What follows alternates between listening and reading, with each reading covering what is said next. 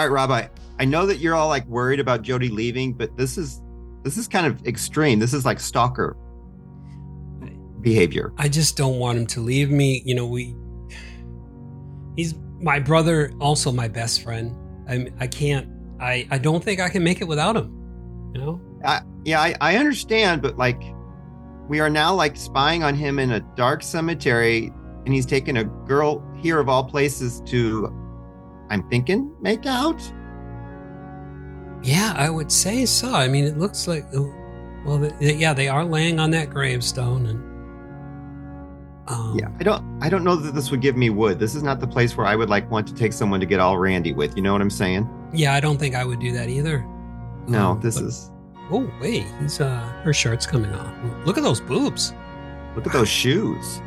She's got a good taste in shoes. Oh, your brother has a nice butt. Okay, I was not thinking that, and now. No, I'm sure you weren't, but I'm just putting that out there. Yeah, this is pretty awkward. I'm not being like judgy, but like you're in your 40s. I mean, don't you think it's time maybe you live on your own and not like rely on your brother so much? Blasphemy. Yeah. Does she have a knife? That kind of looks like a knife, yes.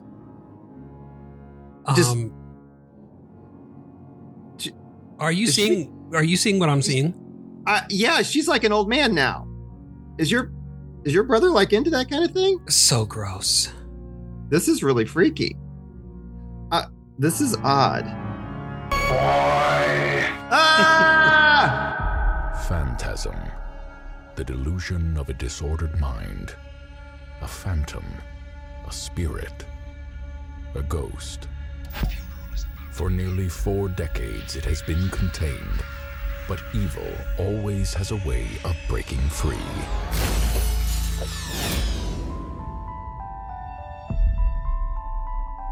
Tommy's gone. It's hard to believe. It was a good idea not to let your little brother come to the funeral. Hey, I don't like this place. Something weird is going on up there. The funeral is about to begin, sir.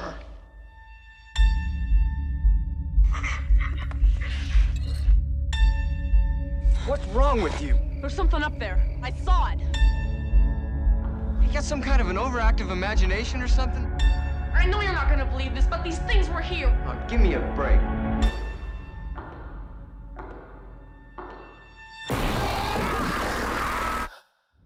Okay, I believe you. What we gotta do is lay that sucker out flat and drive a stake right through his goddamn heart.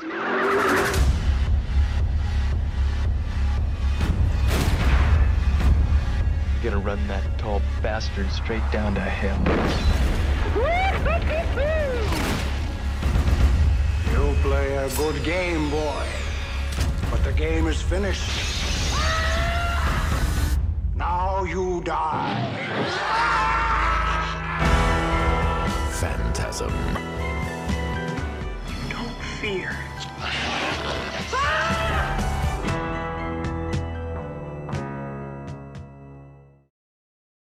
Welcome back, all you Midnight Mass Creature Cast fans. This time around, we're still stuck in the 70s, 1979 to be exact, and we are covering Phantasm.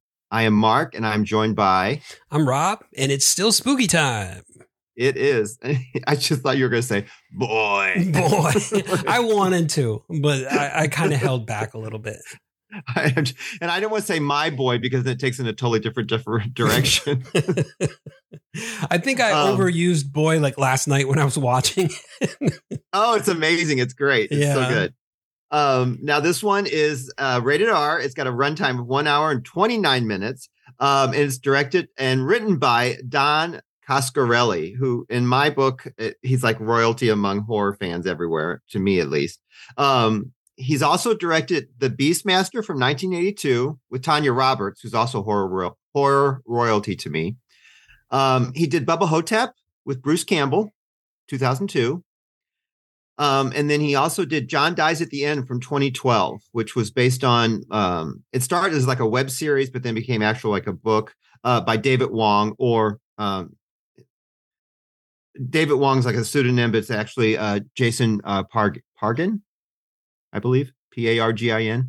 But that one's a fun one too. Oh yeah, that is like right up along the same lines as Phantasm because it's so weird. Oh yeah, I love it. I love it so much. And then of course this movie spawned a series of sequels, all of which Mr. Coscarelli directed, except for the very last one, which was directed by David Hartman, and that would be Phantasm Ravager from 2016. But Mr. Coscarelli did 2, 3, which was Lord of the Dead, 4, Oblivion. So there's been quite a few follow-ups to this one. So did Phantasm fans for Ravager? Did the director kind of get Don Coscarelli's blessing for that? I don't know that much about it. I've seen it, but I didn't. Okay, here's where I'm like a bad horror fan. I actually didn't realize that it wasn't Don who directed it until I did some research. Okay. Because actually I was at the table. I a lot of times I'll do like this kind of little part here that I do at the beginning during breakfast with Walt. And then I saw Oblivion. And I'm like, wait, wasn't there one called Ravager? And Walt's like, I think there was. And then that's where I had to actually type it in because IMDb didn't pull that one up. And that's how I found out that it wasn't Mr. Coscarelli that directed it. Oh, gotcha. Okay. Yeah. So that I don't know. You said that he still owns the license for all of these films because we were like, when we were discussing things maybe a few months back, I was like, oh boy, I hope this doesn't get like a crappy remake. And you were saying something about he has the licensing for it. Yeah, I'm pretty sure he didn't let that go. I can't imagine he would ever do that because this seems pretty near and dear to his heart. Yeah. Yeah. And then, of course, I'm kind of curious to see who you're going to say. So I might, if you're up for it, I might count to 3. And then at the same time, I want us to say who you think is the main star of this movie. Because I know who I think, but I want to hear who you think. Would you be okay to do that? Like on the count of 3? Sure. Okay. 1, 2, 3. Tall Myrtle. Man. Oh. Who's Myrtle? Is that the grandmother? She's the maid. Oh, the maid. That scares Reggie. Oh wow. She like a 1 second role. yes, that's Myrtle Scott. But I did want to give her a shout out because I feel she's the young sung actress in the whole film. Oh, okay. Yeah. I went with Tall Man because he's the main character in this movie for me. Yeah, well, you may be in the minority. I think Myrtle's got a huge following out there. She just doesn't know it. Okay. No, you're probably more than 100% right on that one. But I do like my underdogs. So that's Angus Scrimm. And he is, of course, the tall man, the mortician, the villain of the film. He has done the other Phantasm films up until I don't believe he was in Ravager because I think I might be speaking out of term. I believe he was not. I think he passed in 2014. Away. Yeah. I think I was going to say, I think he had passed away by then. Yeah. So yes, he was not around for that one, but he was in all the other ones. He was also in Chopping Mall, which the show has done, but I was not on then. But you guys covered Chopping Mall. He was in that. He was also in John Dies at the End. Also in that one. He was in Subspecies from 91, and he was in both of the Munchie films from 92 and 94. The first one starring. I didn't see those. Probably Burt Reynolds did because the first one starred Lonnie Anderson. Oh, okay. Yeah. Now, is that a play on like the Gremlins and Critters? Yeah, pretty much so. You got that little, you got a little thing causing havoc. It kind of sounds like, along those lines. Yeah. Yeah. It's almost like if you crossed like a gremlin with Fonzie.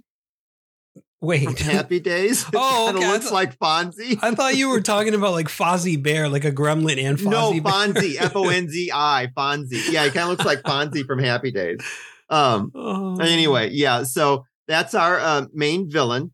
And then we have Mike, our young protagonist, and that's A. Michael Baldwin. He was in all the Phantasm films except for number 2, because that one, the studio got involved and they wanted a more recognizable person in the role of Mike. So they had a different actor play Mike in that film. Don't get me going on that actor. We're just going to move on if you're okay with that. Oh, I made a mistake. Angus Scrimm, he did not pass in 2014. It was 2016, January 9th. Oh, okay. Okay. But I believe he wasn't. I still don't think he was in Ravager, I believe. Ravager is the only one of the films that I have not yet seen. I don't think he's in it. I'm pretty sure. I could be lying anyway. So if you want to look that up while I'm going through these, that'd be cool. Sure, I'll check it out. Okay. And then his older brother, Jody, is played by Bill Thornberry, and he was in the Phantasm films as well, except for number 2. Then we have Reggie, who I think is amazing because if I let my hair grow out, I would look like Reggie. And I love that he's just rocking that look and he's okay with it. And he also owns an ice cream truck, which, you know, if I could have a second career, I would own an ice cream truck, except I would eat all the profits. Reggie is the only one to appear in all of the Phantasm films, all of them. He was also in Bubba Hotep. He did Wishmaster, and he was in Silent Night, Deadly Night 4, Initiation. And those are really the only people I was going to cover as far as getting into their backgrounds and things, if you're okay with that. That's fine. Yeah. So I've pulled up Ravager here, and I'm not seeing Angus Scrimm listed as the tall man in here. Yeah, I'm pretty sure that he was not in that film. I'm like 100% sure he was not in that film. That's so weird. Yeah. Maybe it's his health. You know, he not passed away, but his health maybe just didn't allow him to be in it. Yeah. But he will always be the tall man forever and ever. Yeah. And he'll always be like in Subspecies as well, because that's another of my favorites. Oh, yes. Am I lying, or did they remake Subspecies just recently? They added a newest installment into it. Oh, okay. But it did come out just recently. Am I correct? Yep. Okay. All right. I didn't want to speak out of turn. All right. So having said all that, we're going to get into the heart of things, if you're okay with that, my friend. Absolutely.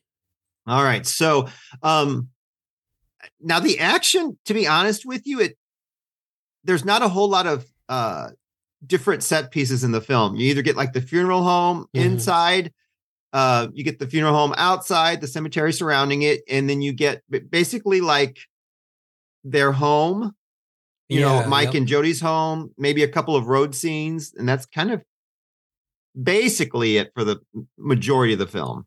Right. And it's not that it drags, but it's mainly story driven, because you have scenes like, I still don't understand this movie, but I love it. And it's like a fever dream. Yeah. You jump from one scene to the next, and you're like going different places. There are some things that are half explained, and then you're like, wait a minute. So is this because of this? Is it, you know, what's going on here? And I still don't know what's going on, but I love this movie. Oh, exactly. It almost feels like Mr. Coscarelli was able to film a nightmare, if that makes sense. Yeah, because it does play out like, you know how your thoughts when you're in a dream, they're kind of jumping around. It's like dream logic. Yeah. Yes. Now, and also part of what you're saying, this was originally like 3 hours and they had to cut it down. Oh my goodness. I don't think I could handle 3 hours. You know what? I would totally be down for a 3-hour Phantasm. I would be all about that. I would love to see what the original thing looked like. Really? Yeah. See, 1 hour, 1 hour and 29 minutes kind of does it for me for any movie, really. It's just, I can't sit still that long. So, you know how they mention, I'm like way jumping, but you know how they mention Jody wants to send Mike to live with his aunt? Yeah. Okay. So the aunt actually was in the film. Okay. You know, and the actress that played the aunt is the same actress that plays like fortune teller in the wheelchair with the glasses. Like, I assume we're supposed to think she's blind because she's got the dark glasses on. Right. That's what I assumed. Yeah. Okay. Yes. So that actress that was supposed to be the fortune teller was not able to show up that day. So the same actress is like, well, I'll be the fortune teller too. Lucky for her, because all of the aunt's scenes were cut. So if she had not been that fortune teller, her scenes would have been completely cut from the film.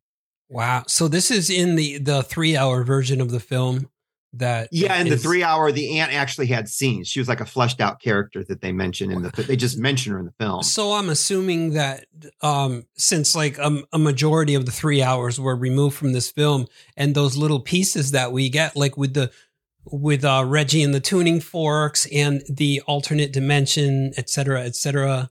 And Myrtle. Yeah, Myrtle.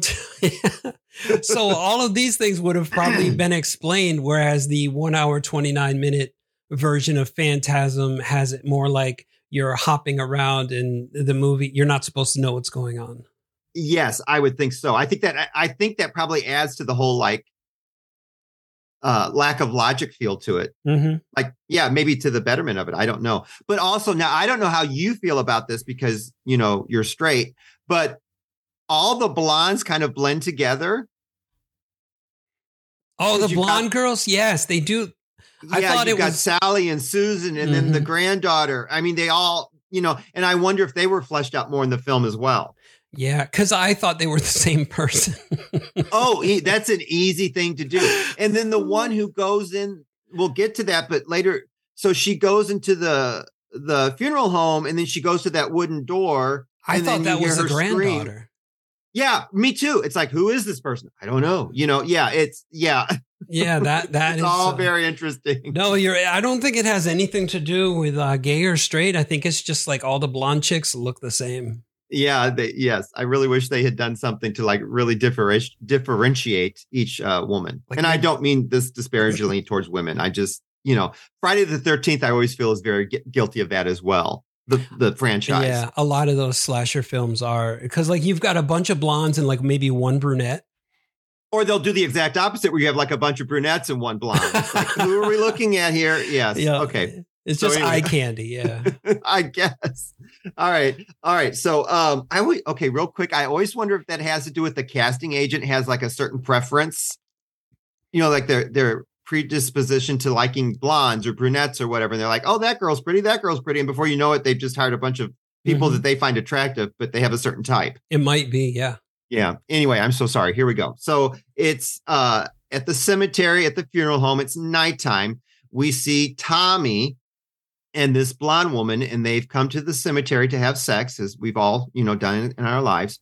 And the blonde actually kills him with a dagger, and then she becomes the tall man, which I have issues with that right off the bat, but whatever. Okay. Yeah, and I've got to ask you, is this the scene that we were discussing this movie a little while back? And you were saying that somebody was trying to like project their own issues onto the tall man the woman turning into the tall man. Yes. Oh, okay. It was, yes. Yeah, which it's kind of odd, but you just go with it, I think. Now, I think you and I also covered, if I'm not mistaken, another movie where the person, oh my gosh, was it? It was Ghoulies. Yeah. It was Ghoulies. Where they did the same thing too. And I'm like, I think we might be reading, not you and I, but like people might be reading way more into this than you should be, I think. Because I think, anyway, you know, it's almost like a life force type thing where the vampires actually take the form of the person's ideal. And so maybe in the fact of Ghoulies, like that returned from the dead priest or whatever, the father, he took the form of a beautiful woman to entice that guy so he could like kill him. Right. No offense to Angus Scrimm, but Tommy's not going to go back with Angus Scrimm to go have sex in the cemetery. I'm sure there are people who would go back to the cemetery with Angus Scrimm, but it just wasn't Tommy. Right. All right. So now, so anyway, so now it's morning and, you know, Jody, the older brother, and Reggie, his friend, who's rocking the, what do they call it? A skullet where you've got like. Yeah, I think it would be a skullet, but this one has a skullet with a ponytail. Yeah, he's like rocking it. I'm not making fun of Reggie. I mean, Reggie rocks in my book. Good for him for doing it. So, okay. So they're mentioning that Tommy had killed himself. Yeah. And did she stab him in the back though? Or did she stab him in the she stabbed him in the front. And it was almost like the ritualistic kind of, you know, where the victim or whatever, or the sacrifice is on the altar and like stabbed right through the heart with a knife. Okay. Interesting. Okay. Cause I still like, is that how you would commit suicide? Not to trigger anybody, but I'm like, I don't know. To me, it just seems like, did no one question this suicide? I don't know. It just seems odd to me. Yeah. Unless like Angus is also like not only the mortician, but the coroner as well. Maybe. Okay. All right. So, you know, still inside, Jody goes to visit his parents' crypt. So we learn that both of his parents are deceased. So that just leaves, kind of Jody and his younger brother on his own. And we see that his little brother, Mike, owns a dirt bike, and he's, prowling around outside, and the bike has died on him, and he hears these noises, and there's like out of this corner of his eye, he catches like a glimpse of something kind of like darting behind one of the headstones. Yeah. And okay, I got to ask you this, because Go ahead. Even when I first saw this, I thought that was a girl riding the dirt bike. Oh, the hair. Yeah. Okay, this is very 70s. Even though it's 79, it's very 70s, which it came out in 79, but you have to figure, when did it start filming? But everything about this is 70s, which I love. Okay, so now having and I'm not trying to be disparaging, but I thought it was a girl. Yeah, he looks like my Aunt Linda Jane. He always reminded me of her. So I see what you're saying. Yeah, there's something about, I think it's the hair almost looks like a bobbed haircut. It does, yeah. And yeah, I think the face too, it's like very soft feminine features. Very angular too. Yeah. Yeah. No, and I'm not making fun of anybody. Yeah. When I was very fat and chunky, I used to get that people always thought, and I had boobs. People always thought I was a girl too, which was odd because I looked just like my Aunt Kathy when I was fat and chunky. Not that she was fat and chunky, but like we looked very similar because she was not fat and chunky. She was like cute as can be. And you weren't bald at this time, right? Well, she was bald, but let's not go there. So anyway, this is going to be a long one, folks. All right. So inside, Jody's still like kind of checking things out, and he's hearing noises inside as well. And he catches something out of the corner of his eye, which kind of draws him to investigate. But that's where we get that jump scare with the tall man. He kind of grabs him on the shoulder and says that the funeral is about to begin. Yeah. He's scary as hell, man. He is scary as hell. Now, Angus and Bill, the actor that played Jody, are the exact same height. So for this scene, they had Angus stand on some crates to give him that point of view of him looking way down on Billy to make him seem much taller. I had wondered about that because in one scene, a little later on, you see the tall man walking and he's wearing platform shoes. Yes. Yeah. I thought that just had to do with his being a Kiss fan.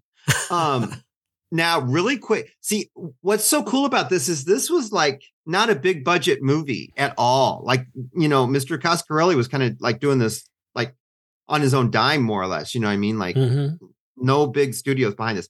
So if you've not seen this, people, you should, because we're going to spoil everything. But the marbled walls and everything, that was just like contact paper and plywood. Everything inside there was a set.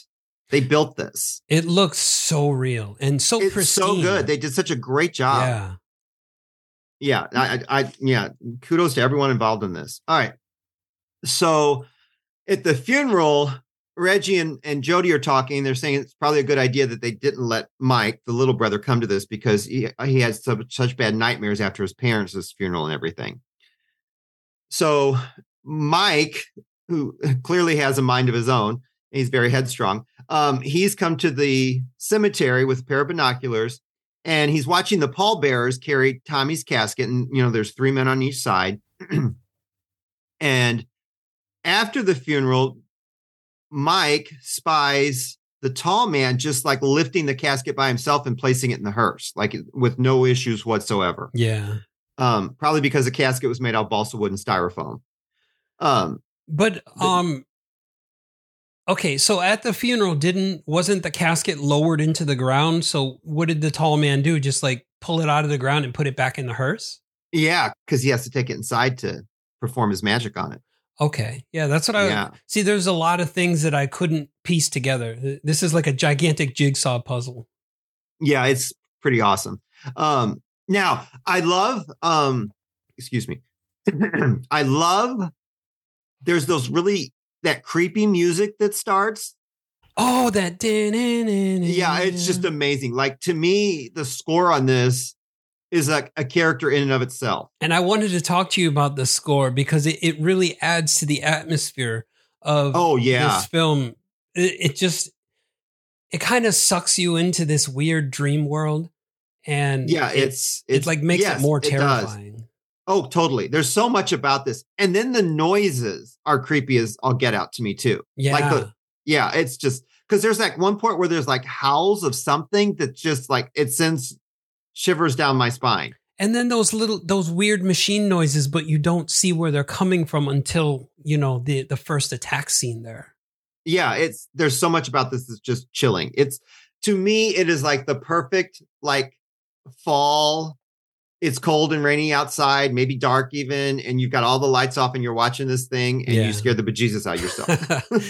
Today's a perfect day for that because all of that's happening. Yeah, it's such a good like spooky season movie to me. Mm-hmm. Anyway, so now for no reason, they don't really go into this much, but Mike decides to visit this like fortune teller lady. She's older and in a wheelchair and her granddaughter's working with her. And there's so many candles in this room. And they make mention that he's been there before and he's clearly worried about being left alone because his parents are dead. And, Jody's really the only thing left in the world that Mike has. And he's just convinced that Jody's going to be leaving him and everything. But they make mention that, wherever Jody goes, he's going to take Mike, not to worry about that at all. So then we see that they both pull up in a really bitchin' Barracuda car. Oh, that's an awesome car. Yeah, I love stuff like that. And then apparently that's the kind of car that Mr. Coscarelli had always wanted, so he got one for the film. So this is where Walt points out that the plates are actually Oregon plates, but that's not where the movie is actually filmed. So wherever they got the car, it's not where they're shooting it from. Oh, yeah, I did notice the plates were Oregon plates. And so I thought like this took place in Oregon. Right. Yeah. So, but it did not. It wasn't filmed in Oregon. Anyway, sorry. So this is also where we learn, as any good film will do, little things about characters. So immediately Mike starts checking on the engine. So we know he knows about cars. And this is where Toby, a friend of Jody and apparently Tommy, has come in for the funeral. And this is where we find out that the parents of the boys have been actually dead for 2 years.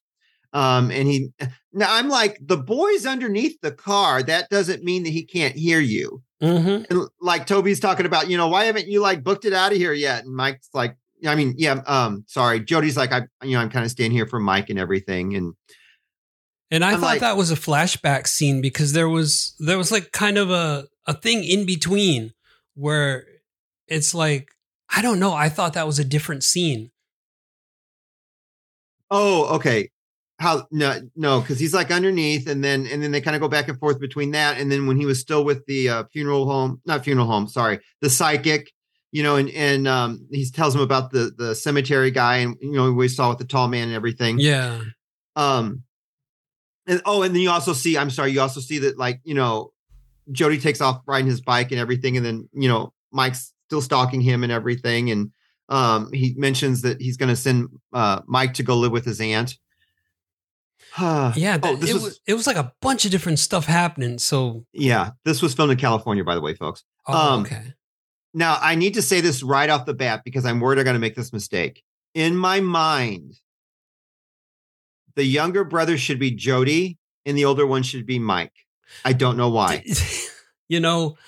I got confused during that too because when I don't know, like the like you said, the younger brother, like whenever somebody said Jody, I pictured the younger brother and Mike as the older brother. I've always done this with this film, but actually Jody is Jody Jr. because they show on the crypt that when he's looking at his parents that Jody Sr. is his father. So he's actually named after his father. Okay. So here we go. So now Mike is back with the fortune teller, and this is where she pulls out that box and everything, and she tells Mike to put his hand in it. Now I'm not, so don't feel like you have to be, but this apparently is like a Dune reference, which I've never read Dune. Yes. You mustn't fear. Fear is the mind killer. Yeah. I got that. There you go. Oh, okay. There you go. So, again, just like Rob said, the girl's like, don't fear and everything. Cause he's freaking out because something grabs hold of him inside the box. And, she's saying fear is a killer and he's saying it hurts and everything. And she's like, it's all in your mind. Just calm down. And then because the box at first just materializes out of the air, and then Mike kind of throws down like a pittance, like a couple bucks on top of the box, and the money and the box disappears. And then as he leaves, the grandma starts laughing and everything. Like, yeah, it's like, we got him this time. Right. So now we're back at the cemetery. And as we talked about earlier, we have a blonde girl entering with flowers. I don't know if we're supposed to know the blonde girl, but she goes to this wooden door and she opens it. And then from the outside, we hear a scream. Yeah. So we're supposed to assume something happened to her. And so this whole time, I was thinking that was the granddaughter with the star tattoo on her face.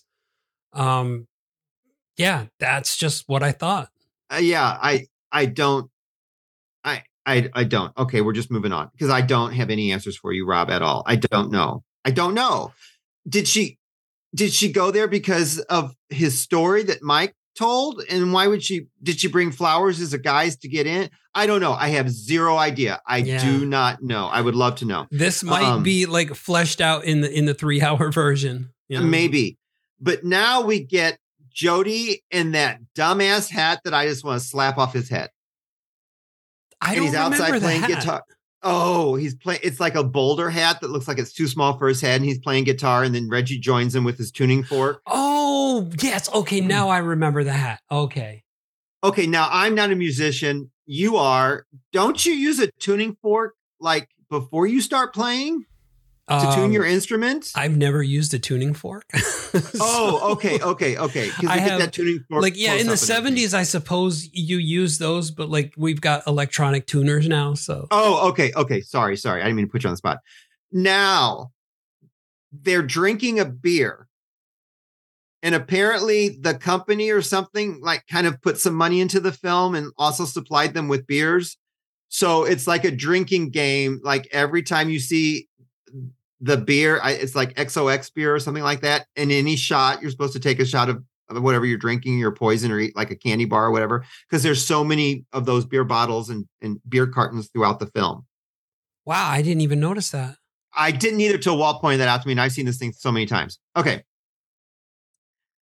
So, we're at that like Dunes Cantina. It's evening. Jody's going into the bar. Of course, Mike is spying on him again. Yeah, he's a stalker. This bar. At the bar, he meets this blonde. And Jody's kind of hitting on and everything, and they leave together. And then Mike decides to follow. And of course, the lady is the lady in lavender. Or the lavender lady, however you want to say it. And they head back to the cemetery with Creeper Mike, following. Yeah. And okay, this part confused me because I was like, is she waiting for her chance to kill Jody? Or I think so. Okay, yeah. Or what? I'm sorry, I should let you finish. Or like, was she just someone that happened to be wearing the blue dress that, she got picked up from the bar at? So yeah, I was trying to figure that out this whole time. Was that Angus Scrim under the guise of a blonde lady? I think it was him because she makes that. She makes it sound like she's a newcomer in town because she says, "Is that the only thing to do in this town?" Oh yeah. And I'm like, no, you've been here before because we've seen you. So I think it's him. Okay. Me personally. That does make sense because I didn't even put 2 and 2 together for that. And that's how I'm taking it. I think it's just a ruse. Okay. And so because the interruption by Mike that Angus didn't get to do his heel turn and do his thing. Right. But you're kind of jumping over some things that like I want to get into. Oh, okay. So I love where she pulls her top down. And both Jody and Mike go, wow. So the breasts that we see in the film, you notice you never see the lavender lady's face. You just see the boobs. Mm-hmm. That was a stunt boob lady. A stunt boob. Yes. And when Jody pulls his pants down, because we get a little bit of Jody butt, it's not his butt, it's stunt butt. Wait, I think that was cut from my version of the film then because there was no pulling of pants down. Okay, you may want to go back and look because I think it was in there. You probably just were averting your eyes. Maybe, yeah. Yeah, because the stunt butt was provided by George W. Singer Jr., who was the key grip. He agreed to stand in because Jody would not do nudity. The actor. Okay. All right. So I had to get all that in because, any butt I will take for the most part. In a movie. Mark is the butt guy. Yeah. So while Mike is, kind of doing his weird creeper thing, because I'm like, now you're watching your brother have sex. Yeah, there's a line that you just don't cross. Yeah. You don't film it. You don't film it. Okay. So he hears those noises again because it's nighttime and everything. They're off in the shadow. And so it distracts him. It leads him away from what's going on. And we get, I'm going to call them Jawas because basically they look like, except they don't have little glowing eyes, but they look like, for all intents and purposes, the little Jawas from Star Wars. Are we related? Because in my notes, every time I see one of those little creatures, I call them maniacal Jawas.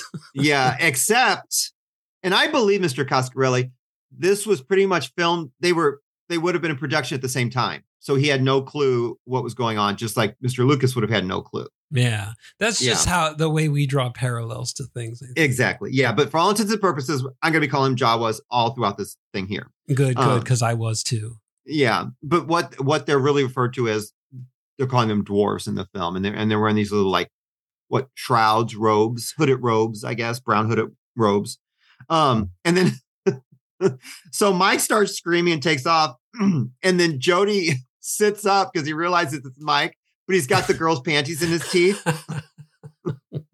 which I love that. I thought that was the chef's kiss right there. Right. And so then he finally catches up with him, and Mike fesses up to what's happening, and Jody just thinks that they're little because I'm sorry, Mike says they're little brown and low to the ground, and Mike says Jody claims it's just a gopher in heat. And then you hear that noise again, and Jody chalks it up to just being the wind. And he gives, I love this, only in the 70s do you give this young kid keys to the car and just tells him to go home. Oh, right. Because how old is Mike supposed to be anyway? I'm not thinking 16. Are you? No, I'm thinking much younger. 12, 13, maybe 14 tops. Yeah. I'm thinking. Yeah, that's what I was thinking too. I was like, he's supposed to be probably because he doesn't want his brother to leave, so he can't be that old. He's got to be quite young. Yeah, he's not old enough to drive, folks. Okay, but again, in the 70s. So, Jody heads back to the cemetery in search of the lavender lady. She's nowhere to be found, so he just kind of retreats. We get the scene of Mike in his bedroom with the amazing Afghan on his bed. But what turns out to be a dream, he wakes up in the cemetery, still in bed. The tall man's basically above him, like where a headstone would be. And then all these dead zombie things reach up and pin him to the bed. Scary as scary as shit, folks, as far as I'm concerned. Because it's almost like Nightmare on Elm Street type dream sequences here where you're horrifying. Not sure what's real and what's part of the actual reality that's going on. Now, what I feel works for me and works to Mr. Coscarelli's advantage is these people, and I'm not discrediting anyone in the film, they look like average, everyday people. They're not beautiful Hollywood types. It's not it's Matt Damon playing Mike. He looks just like Joe Schmo. Mm-hmm. And I think that adds an air of reality or realism to what's going on. Yeah, I think so. Which makes it creepier to me. Because it's this could be your neighbor. Right, exactly. Or my Aunt Linda Jane. So it's daytime. Jody decides to go back to the cantina to figure out, what was going on with that lady he left with, but he's not getting any answers from the bartender. Then again, you get that creepy music playing, and we see the slow-mo strut of the tall man walking down the street because Mike's gotten bored, stalking Jody, and he's headed off into town. Yeah. And my goodness, can the tall man really he's got some long legs. Oh yeah. He is strutting down the street. Well, then as he reaches Reggie's ice cream truck, and he's got the little door in the back, and there's all that what would you call like mist, frost, smoke, mist, frost, something? whatever, because it's cold and it's coming out of the back. Yeah. All of a sudden, like the tall man like freezes. He breathe it in like he. Yeah, he's like it's odd. I don't know really quite what's going on. I don't know if it's a good thing or bad thing to the tall man. I don't know if he just wants like was it a pop rocket real bad? That one popsicle? I don't know what it is. But then as soon as Reggie closes the door, it's like it breaks the spell it has on him, and he just continues on. Yeah, that was weird. Yeah, it's very odd. It's just strange, but it just goes along well with everything else that's going along in the movie. It doesn't really stand out. It's strange. Yeah. It's like too strange. It just goes along with everything else that we're witnessing. It's like, film. It's just another Tuesday here, folks. Yeah. Right. So the next scene, we're in the garage and we got Jody working on the Barracuda underneath it. No, Mike. Yeah. You called him Jody. Yeah, Mike under the car, and he's, working on it. He's got it jacked up, and he's, working on it. Which to me, that seems dangerous as hell without someone else around. Okay, whatever. And then he hears more of those little noises and stuff, and the car starts to shake, like there's someone like on top of it or inside or whatever. Yeah. Of course, the jack falls, pinning Mike underneath it. And then he kind of like catches like those little Jawa things, like one of them runs by or whatever. And he goes to pound it, but it's actually Jody's foot that he pounds with the like little tool that he's got. He hits him with a hammer. Which causes Jody to make a really disparaging remark about their neighbor up the street, Timmy. And Jody's still not like really buying any of, Mike's story so far.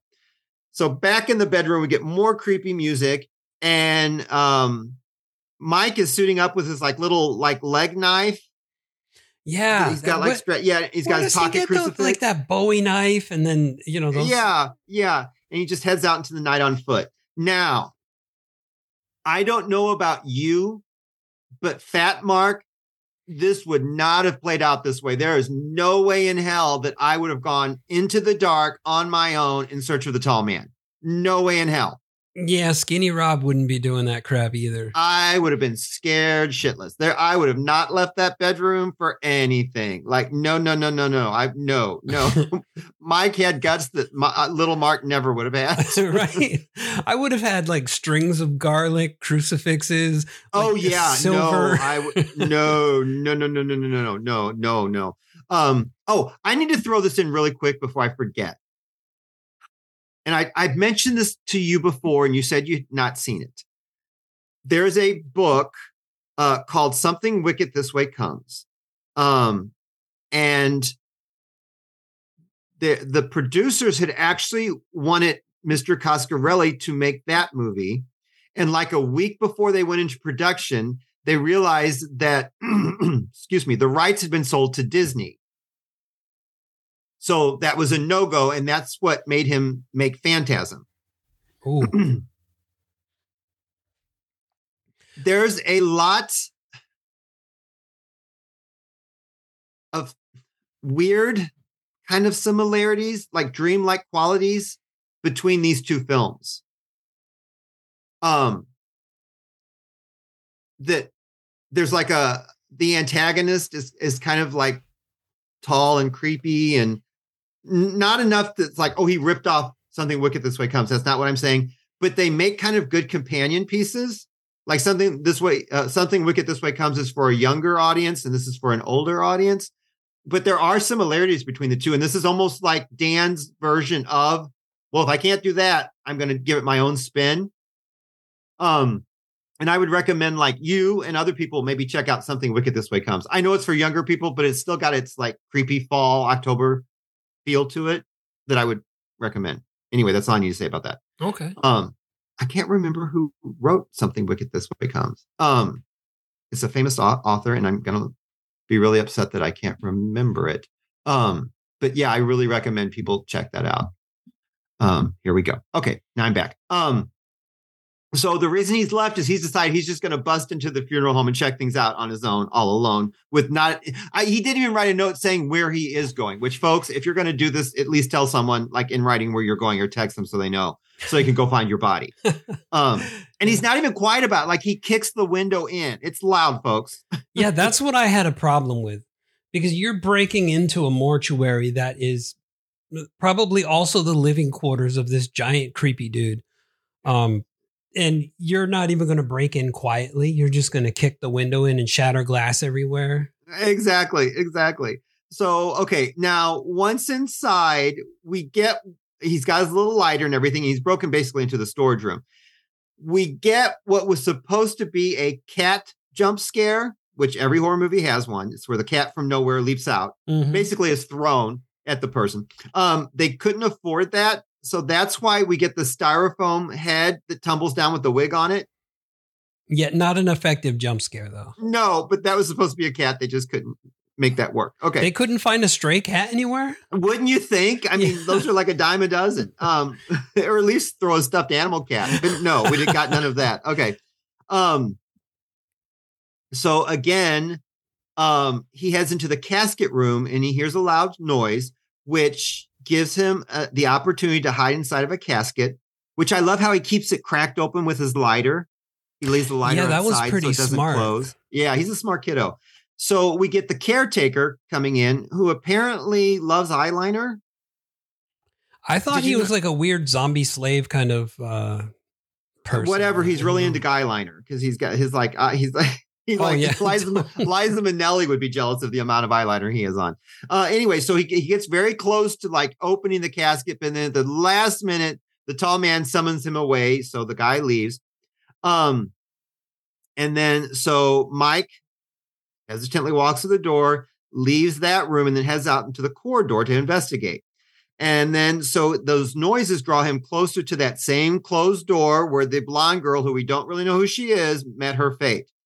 All of a sudden, that silver ball pops up, and then all heck breaks loose. Yeah. And I was wondering if you had any insight as to like what these things are. No, the only thing I can give you, and this isn't probably what you're wanting, but the silver sphere cost $1,100, and the person that made it for Mr. Coscarelli died before the film even got to the screen, so he never got to see his handiwork on come to fruition on the film. Oh, okay. Yeah, but no, as far as what I think now I know in other films they actually can do more than just this. They have other ways of killing people too. Oh yeah, and they're like it's like a Swiss Army ball or something. Right. They're pretty nifty. Yeah. It's a cool ass effect, people. Like for a low budget film, this is chef's kiss. It's amazing as heck. I love the thing. It is. I wish we had seen more than just that one. But I guess like this being the introductory film, it's this is well, and I bet the budget had a lot to do with it, and if it was hard to pull off, you're not gonna, it's like when your monster. I'm not saying this doesn't look good, but when you're dealing with those movies where the monster doesn't look so hot or it's hard to do, you're not going to focus a lot on it because it's so time consuming and you don't want to like give away all your tricks and stuff. So Mike is grabbed from behind by the caretaker with all the eyeshadow. And he bites him and falls to the floor, but the man doesn't have the wherewithal to move out of the way of the sphere, which just drills its way into his head and blood squirts out the back, which I love so much. Yeah, the gurgling alone. I mean, the gurgling. Now, the man falls to the floor, and then you get that shot of like Jody watching the aftermath, but then the man's legs are there and he has peed himself, and there's just this pool of urine running. Down between his feet. I didn't catch that. Okay, so I guess like originally the film, the film has been cleaned up. It's been remastered. But I guess in the original run, it was much harder to see it. It wasn't nearly as clear, but it almost caused them to get an X rating just for that scene. Really? Yeah, because they had a problem with the man wetting himself after the murder. I don't know, the rating system is pretty weird, but it's very bizarre. Yeah. It's very bizarre. Yeah. So anyway, Mike has got his little knife out now that he packed on his leg. And we see now that the tall man's on the scene and they're kind of facing each other. It almost looks like they're going to have a standoff. And I like how Mike is like, oh shit. It just takes off running down the corridor with the tall man in hot pursuit. Yeah. And Okay, the tall man, he looks like he wouldn't be able to move that fast for some reason. No, that's what I love about this too, because it's like in those dreams where they can like catch up with you like in no time flat. Like you're running in like soggy dirt or something. Yeah. That slows you down, or like running in knee high water. And so therefore you can't run as fast, but they can run fast as hell. Yeah, he's like booking it. Like he's like right on the kid's like heels. So Mike basically heads back to the room where he first came in, slams the storage door. This looks like a big heavy metal door. But much like in Zombie, he has caught the tall man's hands in the door and the fingers are like tapping on the wall. Oh, he slices the fingers off and then grabs one and pockets it and runs off, only to be pursued by Jawas. Like as he's trying to make his escape out of the window there. Yeah, and he's wearing the most 70s tennis shoes ever. They're like those, I think they're Adidas, aren't they? White Adidas with the blue like lines. Honestly, they're like the most 70s shoes ever. I didn't notice the shoes. I was laughing at the Jawas just grabbing at him. Yeah, and they actually get one off of him. I believe he has to run home with one shoe. So now he's made it back home. He's fallen asleep on the shag carpeted stairs. The carpeting is outrageous in this film. And he's fallen asleep with a rifle that he's got in a wooden box. And then Jody comes downstairs with his shirt open. And the box is a rockin', don't come a knockin'. Right, exactly. And he takes the rifle and unloads it and everything. And the noise kind of like makes Mike stir awake. Now they're out on the porch. And, Mike's explaining everything. And then Jody opens the box and we see that finger inside with the yellow goo all around it. And really quick, Mr. Coscarelli got the idea for this when he was playing around with those white styrofoam coffee cups, and he had poked his finger through it inadvertently, and that's how he got the idea for the trick for this. Anyway, I love how Jody he sees that, and all of a sudden he believes him. He's like, "All right, here we go. I'm in for this." So now we're in the kitchen, and then Mike is explaining to Jody about the tall man. And the whole coffin story about just lifting, Tommy's coffin up and everything. And, Jody believes that there's really something weird going on at the funeral home, and he decides they're going to get the sheriff. So he sends Mike upstairs to get his coat and everything. And then, like a dumbass, the box is still, so he decides to open it. Yeah. And there's the bug reveal with the mouthful of teeth. At first, I didn't know that was a bug. I thought it was like a little critter or something. I love it so much. It was a made-for-TV movie that was really big in the 70s. It starred Karen Black, who I believe you know who Karen Black is, the actress. She was in House of a Thousand Corpses. She played the mom. Okay, yeah. Okay, so it's Trilogy of Terror. And the other two stories are pretty forgettable, but the last one, she gets this like doll that's got a little necklace and it falls off and the doll comes alive, but it's got a mouthful of teeth that looks just like this bug. And it always reminds me, they're like interchangeable because it's just nothing. You just see the rows of teeth and it's so goofy and horrifying at the same time. I think I might have seen that maybe not the whole thing, but like that part you're talking about. Oh yeah. It's very iconic. I bet you have somewhere or other. You've seen maybe just a clip of it or something. Yeah, but yeah, probably. It's great. It's like it's a Zuni fetish doll. That's what it's called. Yes. Oh, anyway. Okay. Yeah, I've seen those before. Yeah. So the bug like gets entangled in his hair and then he gets his jacket wrapped around it. So basically it's just him wrestling with a jacket, making like insect noises. And it's great the way that their improv acting is magnificent because they're like acting like this thing is stronger than they are. Yes, they have to wrestle it to the garbage disposal. It's wonderful, folks. It's wonderful. So they, pin it down and they turn on the disposal and it's like got a little hole like cut in the jacket that made it into the disposal and everything. And so Reggie shows up. And in the interim, they don't notice the little insect leg like coming up out of the drain. Yeah, and you see that little yellow liquid too. Yeah, and then the bug attacks again. And so Jody has to shove it back in the drain. And like Reggie's like looking at this like, what the heck's going on? And he wants answers and everything. So back in the living room, they're all explaining everything and to Reggie. And then this is where, again, only in the 70s. Well, maybe not so much anymore in this America that we live in. But anyway, Jody gives Mike a gun and arms him with a loaded gun. And he says, shoot to kill. And he tells him to lock all the doors and windows. And he's like, don't follow me. And so Jody's heading back to the funeral home to go in and, check around for himself. Mm-hmm. And then so back at the cemetery, Jody goes to enter the gates, which were locked the night before for Mike, but this time they just open right up for Jody. So Jody goes in and he shines a flashlight before he enters, looks around the flashlight, decides it's okay. He enters the room. He goes to turn on like the little pull chain light. Like everybody imagine the exact same light that was in the end of Psycho in the basement that Vera Miles like hits, same light setup, little pull chain. As soon as he does, there's a Jawa behind him and attacks him, jumps on him. They tussle. He draws a pistol and starts shooting at the thing. He retreats out the window, and then the headlights of the hearse light up behind him as he's running. So he turns to face the hearse, fires into it, does zero good whatsoever. The hearse like speeds off down the road. Then all of a sudden, these headlights within seconds pull up to Jody. The car's sitting there. Jody's a little apprehensive because he can't see into the car. He's calling for Mike, but there's no answer. He peers in to the Barracuda and is actually Mike driving. Mike tells him to get in and they pull off.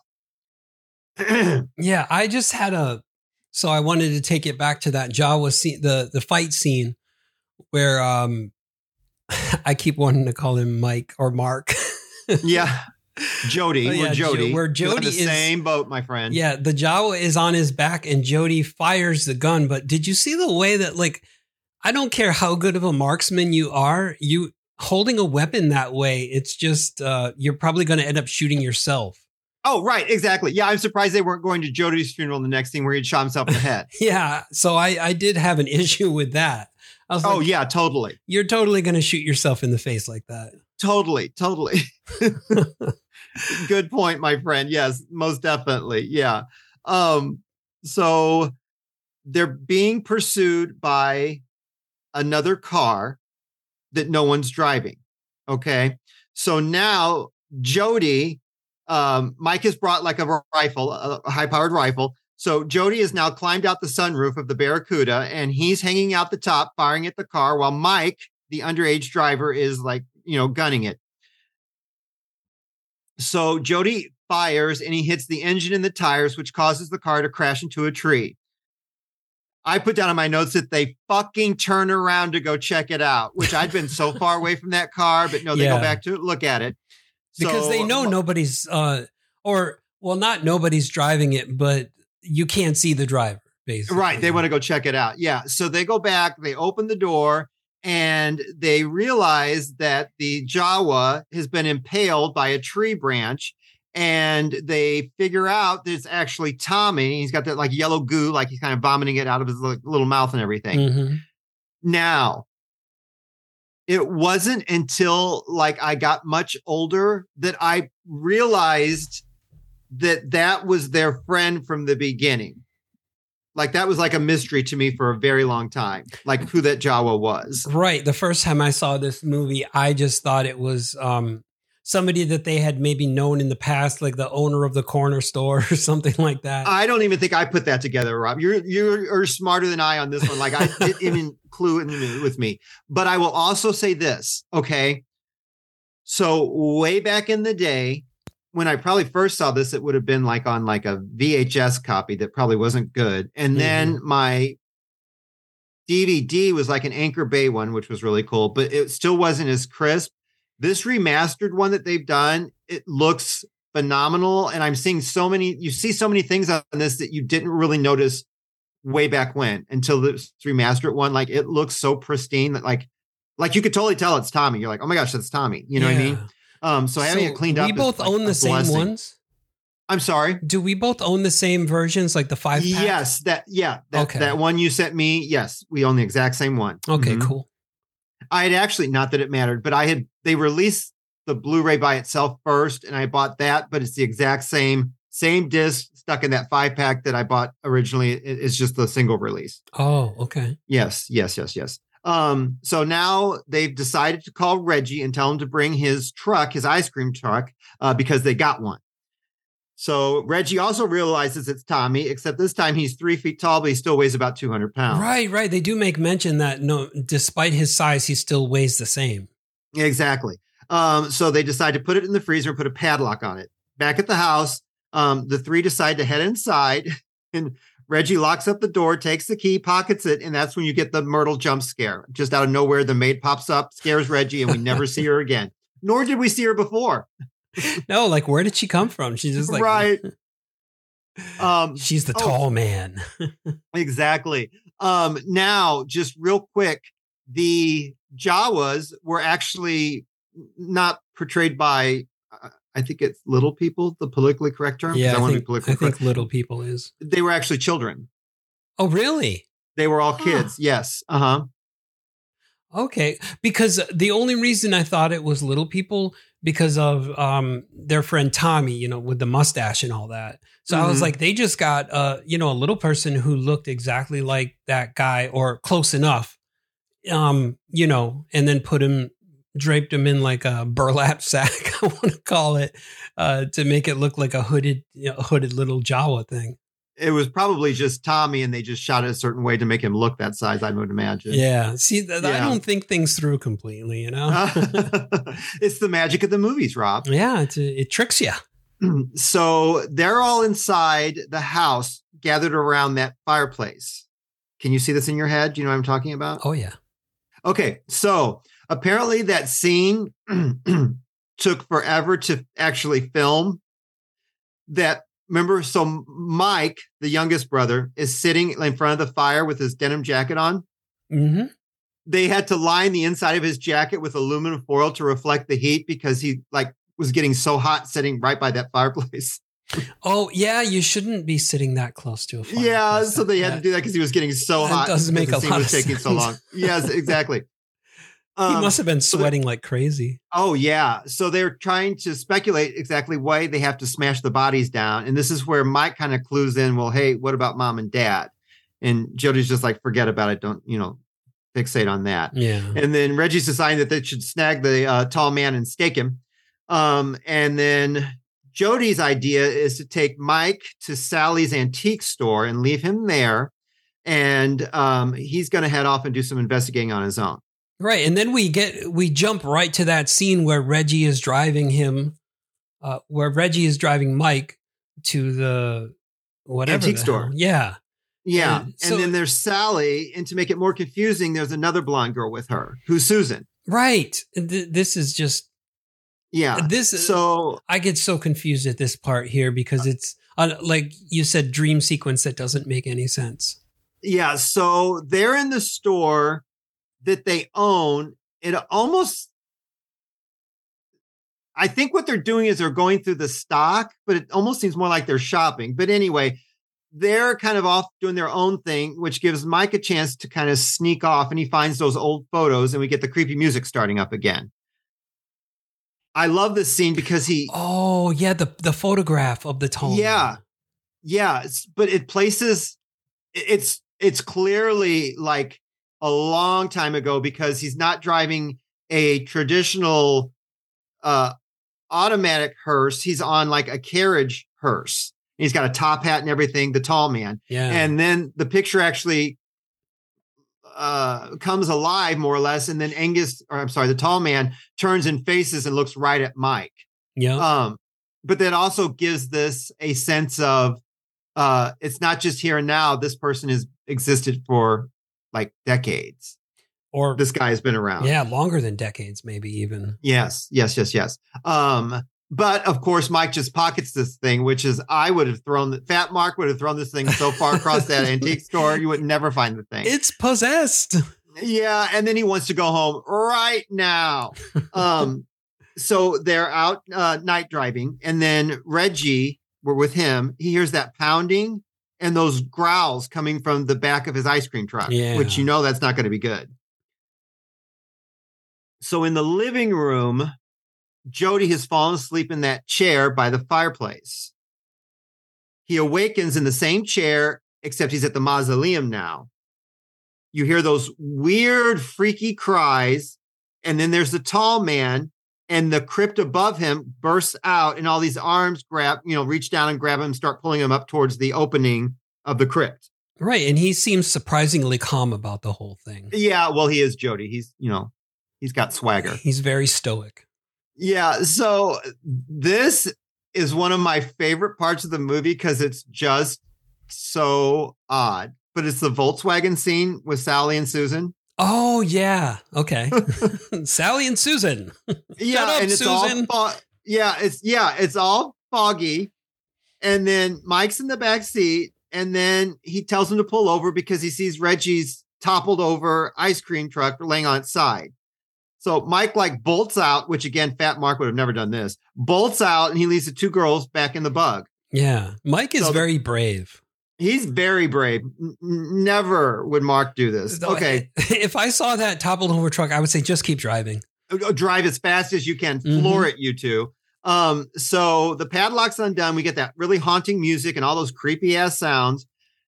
Mike opens the freezer and there's this chunk of ice, but melted into the ice is this handprint with that glowing yellow goo inside of it. Okay, I wanted to ask if I was seeing what I was seeing, but you saw it too. So it was a handprint.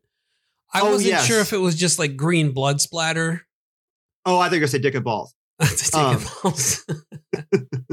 Yeah, it was like a handprint. Yeah. So I was seeing the same thing. Are we to assume was that the tall man? Oh, see, I was thinking. I didn't even think that. I was thinking, are we to assume it was Tommy's handprint or was it Reggie's handprint? Well, if it was Tommy's handprint, wouldn't it be the size of a small child? Maybe that's what I was going to say. Are we? Yeah. So with that, so if we're going with that assumption, would have been Reggie's handprint in there. Oh, see, I didn't even think of that. Okay, I would have never thought the tall man. Interesting. And we have no idea. Or was it Susan's? We don't know. Susan's, yeah. So she got tired of everybody telling her to shut up. Right. So now Mike's back in the car and he wants to go. And the girls are total flakes. Oh, yeah. There's a noise outside and Mike's lock the doors, don't open the doors. So of course, the Jawas are out there. And I'm not quite sure if they make the door open or if just one of the girls just willingly opens it. But either way, they're attacked.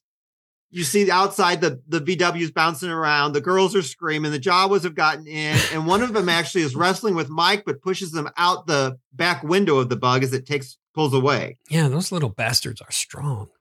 And we never again really hear much more about the VW. We find out what happens to the girls, but we don't know, did they ditch the VW? Did they take it for a joyride? Are their Jawas now in another state? We just don't know. Yeah, they married the two Jawas. And right. So now he's unconscious on the road. And then this is where we get Jody back at the living room. And it's clear that he can sense there's something wrong. So you kind of get, there's this psychic brotherly link between the two of them. Mm-hmm. Which is later expounded on in the other films, but here it's just kind of played with. So Mike runs back home. He gets a hug and he gets to sit on Jody's lap, which I'm I would be down for all those things. Are you fucking with me? No, I love Jody. I would be. I mean, Jody. I didn't see that. I did not see that. Oh, no, I'm not fucking with you. No, he hugs him and then he sits him on his lap and then gives him a beer.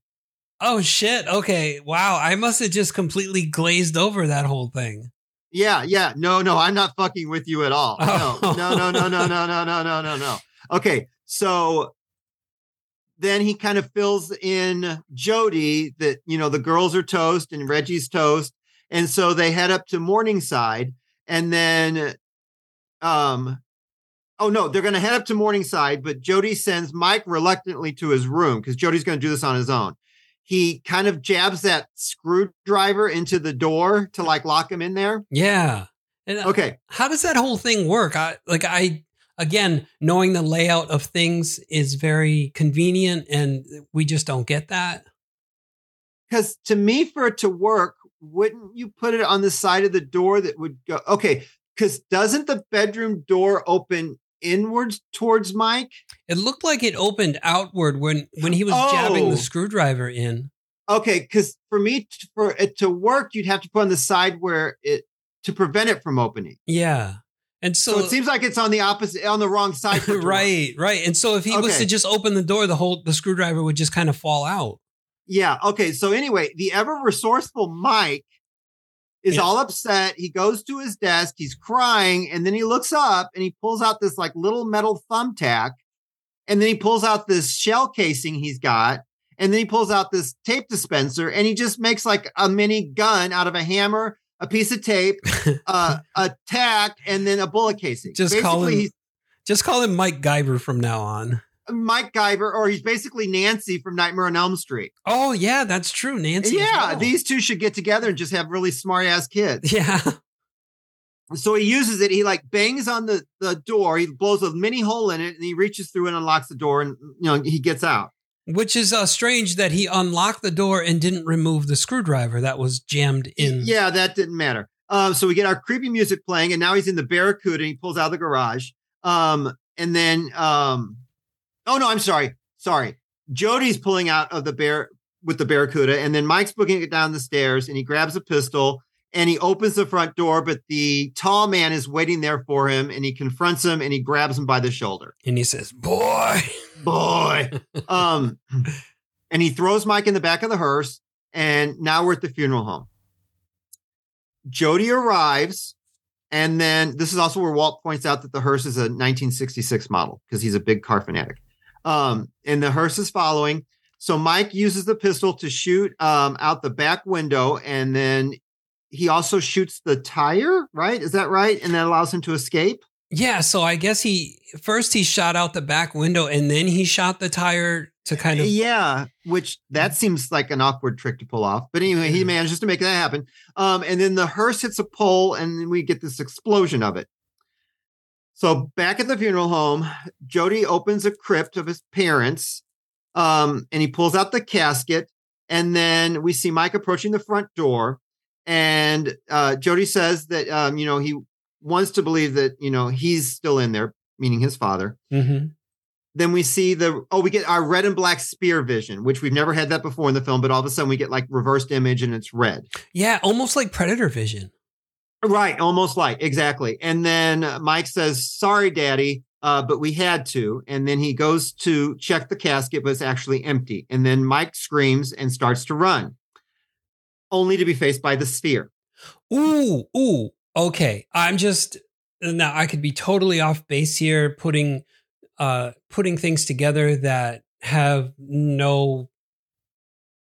that are not supposed to go together. Like no correlation. Okay, Go ahead. But okay, so we get the scene of the casket is empty, right? And then the sphere comes. Yes. And so do you think that sphere might be like his first experiment on Mike and Jody's parents, and that was like one of his creations, like the parents. Oh, and they're out to kill their own kids. Yeah. I mean, I love that aspect. Like that's the parallel that I'm drawing because we go from that scene to that scene right there, and I was like, holy shit, that makes it really dark. Yeah.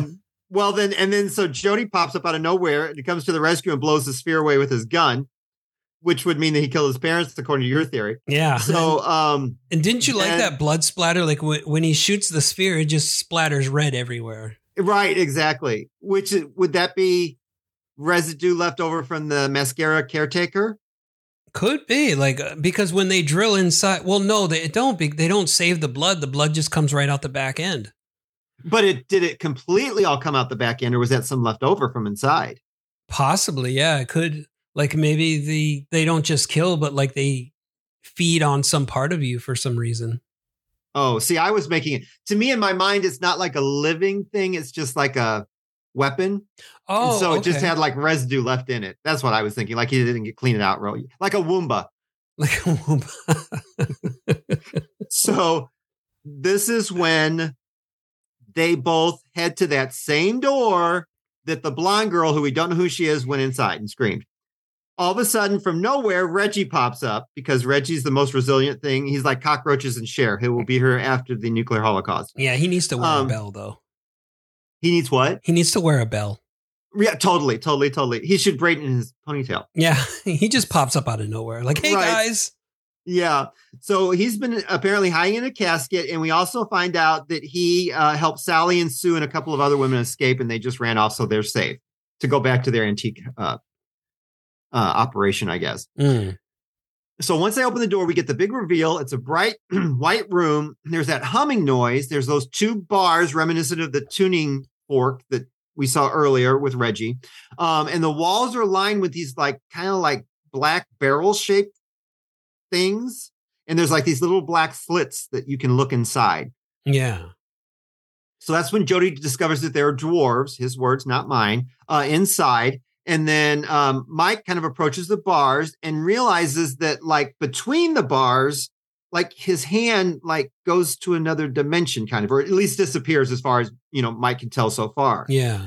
Then we get that flashback where, it's don't fear and everything. And then before you know it, he's tumbling through space and it's all red and he's falling over like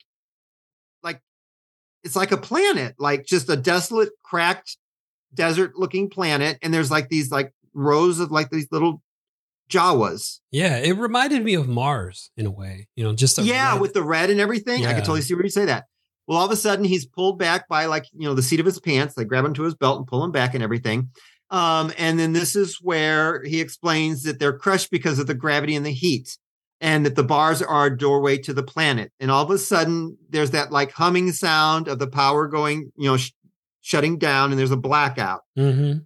Then Mike Slider reveals that he's face to face with a Jawa, and it attacks Mike, and he screams, and there's darkness again. And you start hearing all the voices and everything.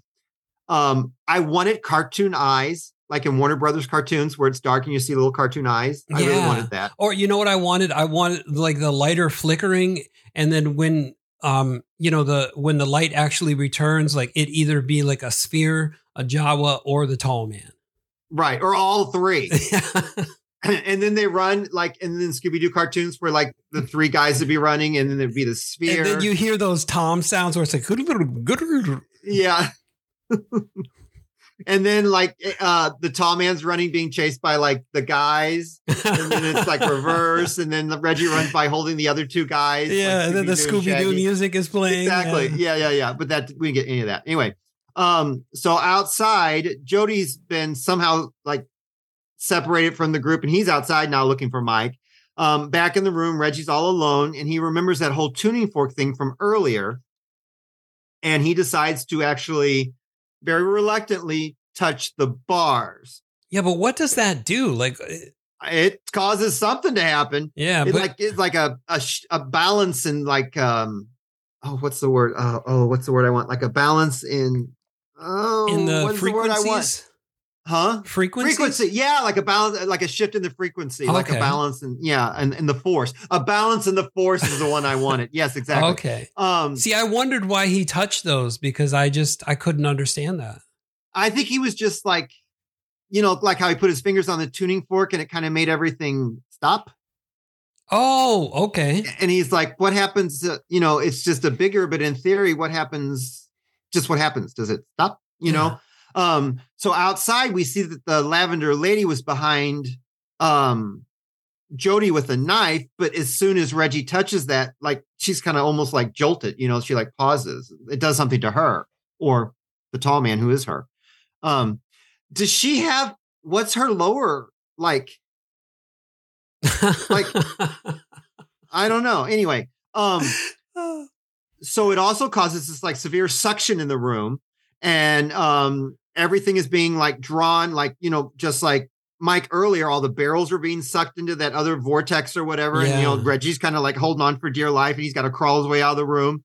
And outside it's like super windy now, like it's totally affected the weather. Mike's calling for Jody. And then Reggie heads out the front door of the funeral home, and he spies the body of the lavender lady laying down, like on the ground. Mm-hmm. So he drops to check on her, only to be stabbed by her. And then the brothers are calling for each other. They finally make contact. Reggie's there laying there dying, with the lavender lady watching him and everything. But he's kind of like shaken and everything from what happened. And then it's actually the tall man who pulls the knife out of his body. Yeah, because when like the lavender lady was watching him, it kept shifting between tall man and lavender lady, like in the face. Yeah, exactly. And then so Jody convinces Mike to leave Reggie for dead. And then the funeral home like glows that like red orange kind of thing. Yeah, that. Did it blow up or did it just kind of? I think it just glowed. Okay. There was no explosion. It just kind of like kind of thing. Imploded. Okay. Yeah. So Jody's bright idea is to get the tall man to a mine that has been abandoned. And Jody sends Mike in to get some ammo, and he's going to go to remove the warning barriers and camouflage it to trick the tall man basically into falling down the shaft. Roadrunner. You know what? I've got to be honest with you. From this point on, I did not remember this part of the film. I didn't either. I was like, what? Like, I did not remember this at all. I don't know what happened, if I blacked out or I don't remember. I was like, what? I thought this was the end of the film. Like, from what I remembered the last time I had seen it, I was like, oh, the film's over. What? Wait, no, you mean it's not over? I don't remember this shaft thing at all. I'm like, is this like, did they just add this? Anyway. So inside, Mike's looking around the dark house. He's checking the windows. First one's fine. Second one, there's that tall man reveal. He breaks through the window pane. Now we got Jody at the mine. He's messing around. Back at the house, Mike's creeping around. The back door's blown off the hinges. We get boy. Yeah. And then Mike flees out the front door. He's being pursued by the tall man. He's like, now you die. And those two headstones like pop up. Yeah. Like he controls all this. Like he played a good game, boy, but now it's time to die. Yeah. And then it's like total dream stuff happening. We get the two tombstones popping up. And then all of a sudden Mike's in quicksand. He's got the knife drawn and everything. And he spies the lady in lavender with her knife. And he approaches her. And then he flees from that. And the tall man's pursuing him again. Then he runs past the little hidden danger mine shaft sign that's been covered up. Mike jumps over the hole that's been camouflaged. The the tall man isn't so lucky. He falls down inside. All of a sudden, these rocks come like toppling over him. You get the thunder. Jody's like smiling down. Jody's smiling down like from up at the, what would you call it? Like lookout point down at Mike. Then you get thunder. It's the fireside. Oh, yeah. Like, I think it was Jody, the one who released all those rocks to like get on top of the mine shaft, right? Yeah, probably. Okay. Yes, that makes total sense. Then the fireside, all of a sudden, Reggie's there with Mike. And Mike's going on that the rocks aren't going to hold the tall man down. And the tall man took mom and dad. And all of a sudden he took Jody. And then Reggie's like, no, Jody died in a car wreck. And,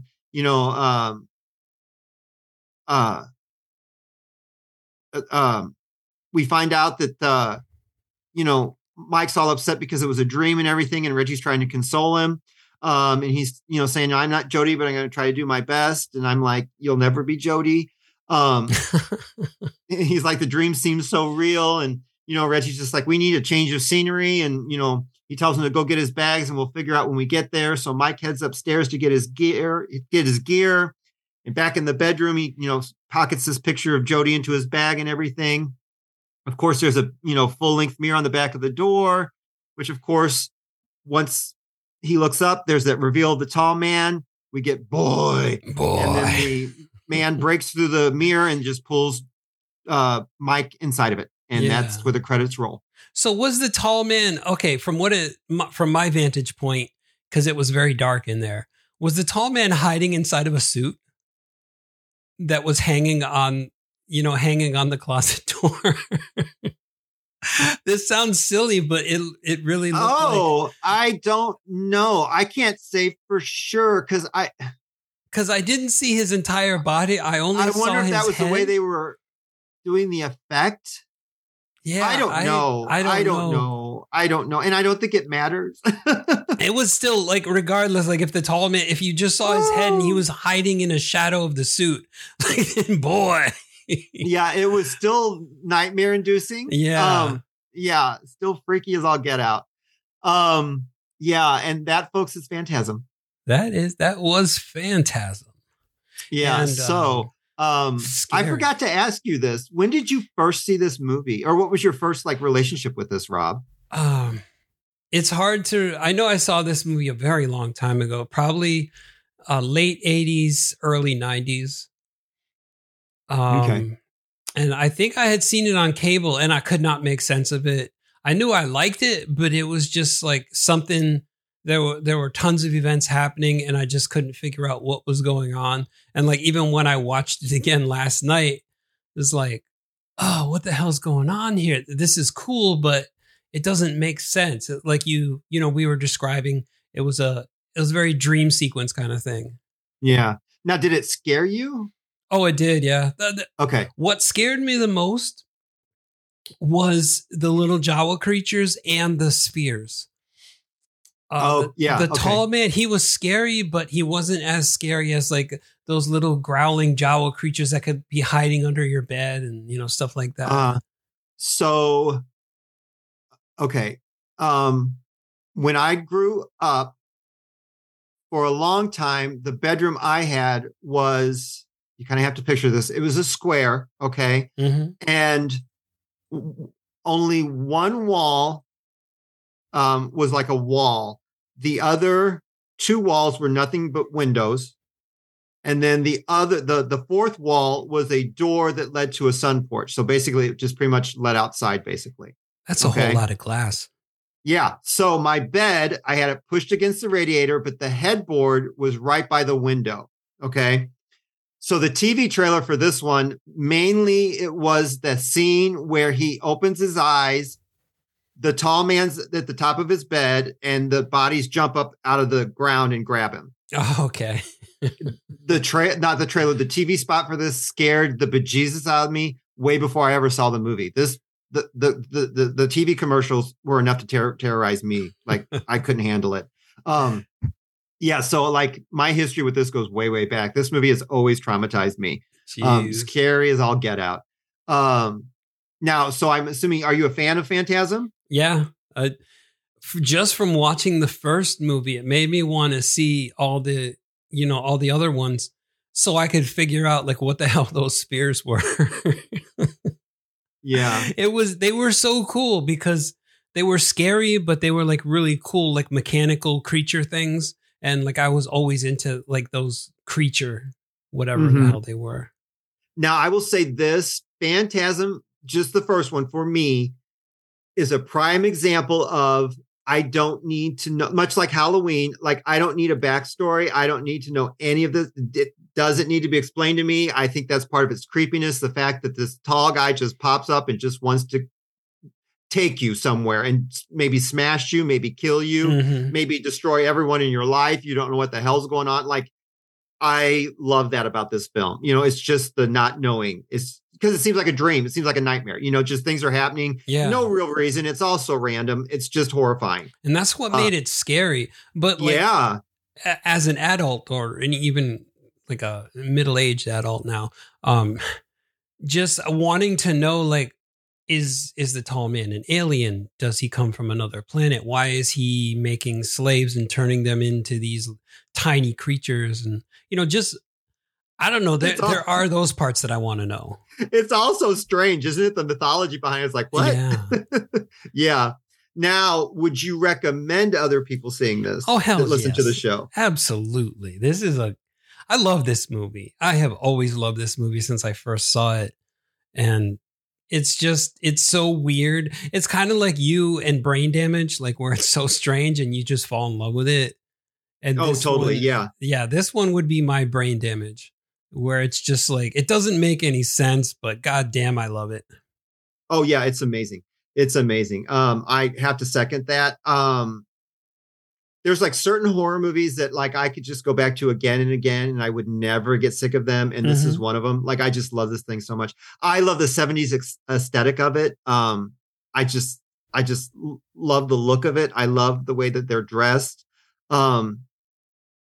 Just how nothing really makes sense, but somehow that makes sense that it doesn't make sense. I love that. I love that there's all these unanswered questions that you will never get answers to, and I'm fine with that. That doesn't bother me. In other films, I'd have a cow, but this one, I accept all of it, hook, line, and sinker. Yeah.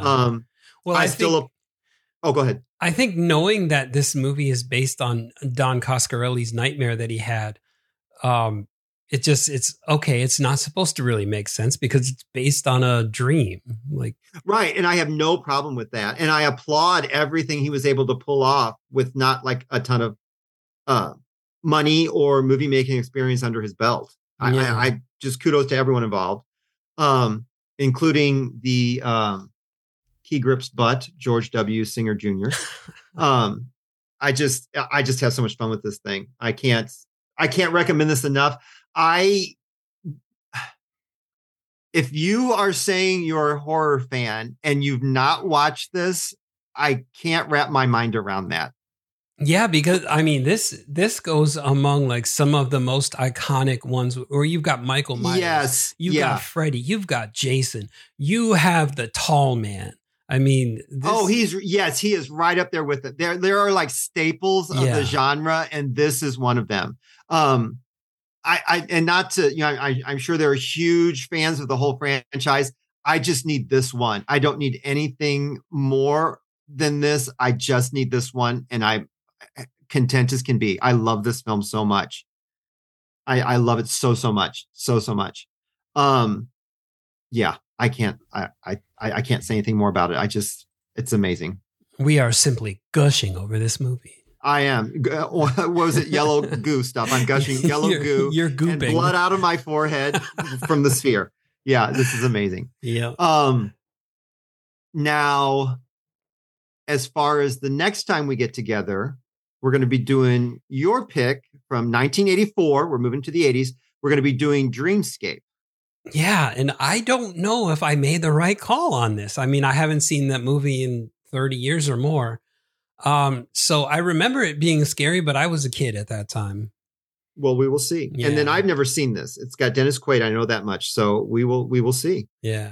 I think it's probably more like an action type film with, scary elements of like creatures because it does deal with nightmares and dreams and stuff like that. I'm pretty sure, if I'm not mistaken, though, it does have a listing as horror if you look it up on IMDb.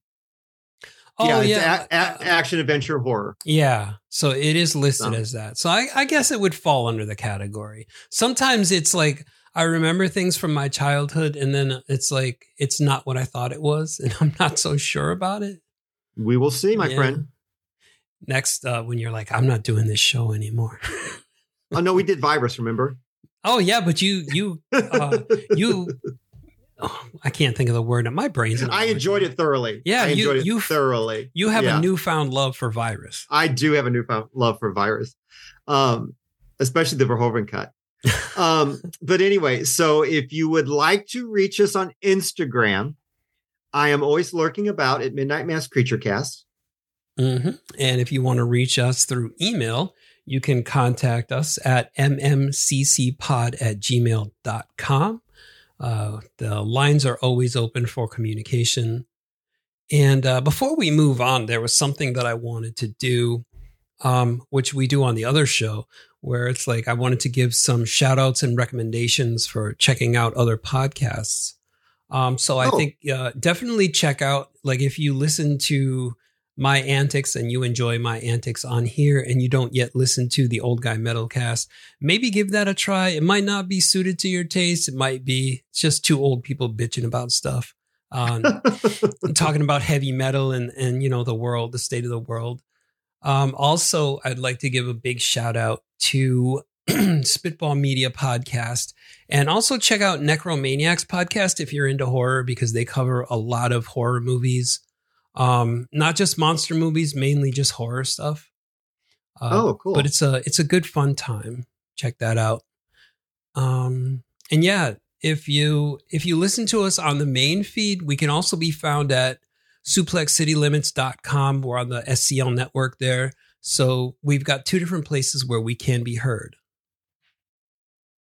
There you go. You don't just have to use tin cans and a wire. Yeah, a string. No tin cans. So as always, we totally appreciate you joining us because the more the scarier. That's right. And until next time, we hope you stay spooky. But wait, there's more. Hey, Mark, I know the funeral was kind of a very somber occasion, but I was like looking around in the funeral home and I found this really weird box. Check it out, man. That's strange. Okay. That's really weird. It's like a mini kind of weird, like coffin looking thing. Yeah. A hole in the end. Why does it have a hole in the end? Yeah. I figured like maybe you should put your hand in there. You want me to put my hand in a wooden box that you found at that freaky ass funeral home? Yeah. I mean, I put my hand in there and it was like nothing. I thought there might be spiders or whatever in there, but it was nothing. So I just, you should put your hand in there. And nothing happened. No, nothing happened. Look at my hand. See? There's nothing on my hand. Nothing happened. Well, do me a favor and close your eyes. Okay. Just trust me. Okay. All right. Okay. They're all right. Closed. Okay. Now you can open them. Look what I did. Oh, come on, dude. My dick in the box. Why would you do that? I said your hand. It's weirdly gooey inside the box. It's ow. What? Dude, ow. There's something in this box. You lied. Ow. No, I put my hand in that box. That box was empty. No, there's something. Ow. There's something. Why would you put your hand in the box? Rob. Ow. There's like it's like teeth.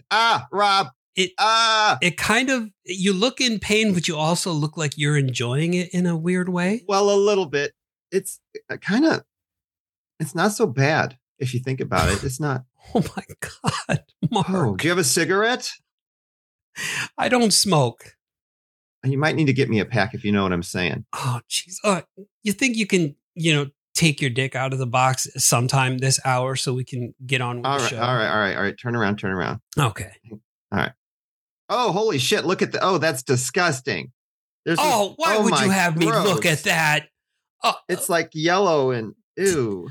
I swear I did not put mustard in that box. That's disgusting. Oh my God. Do you think I have an STD now?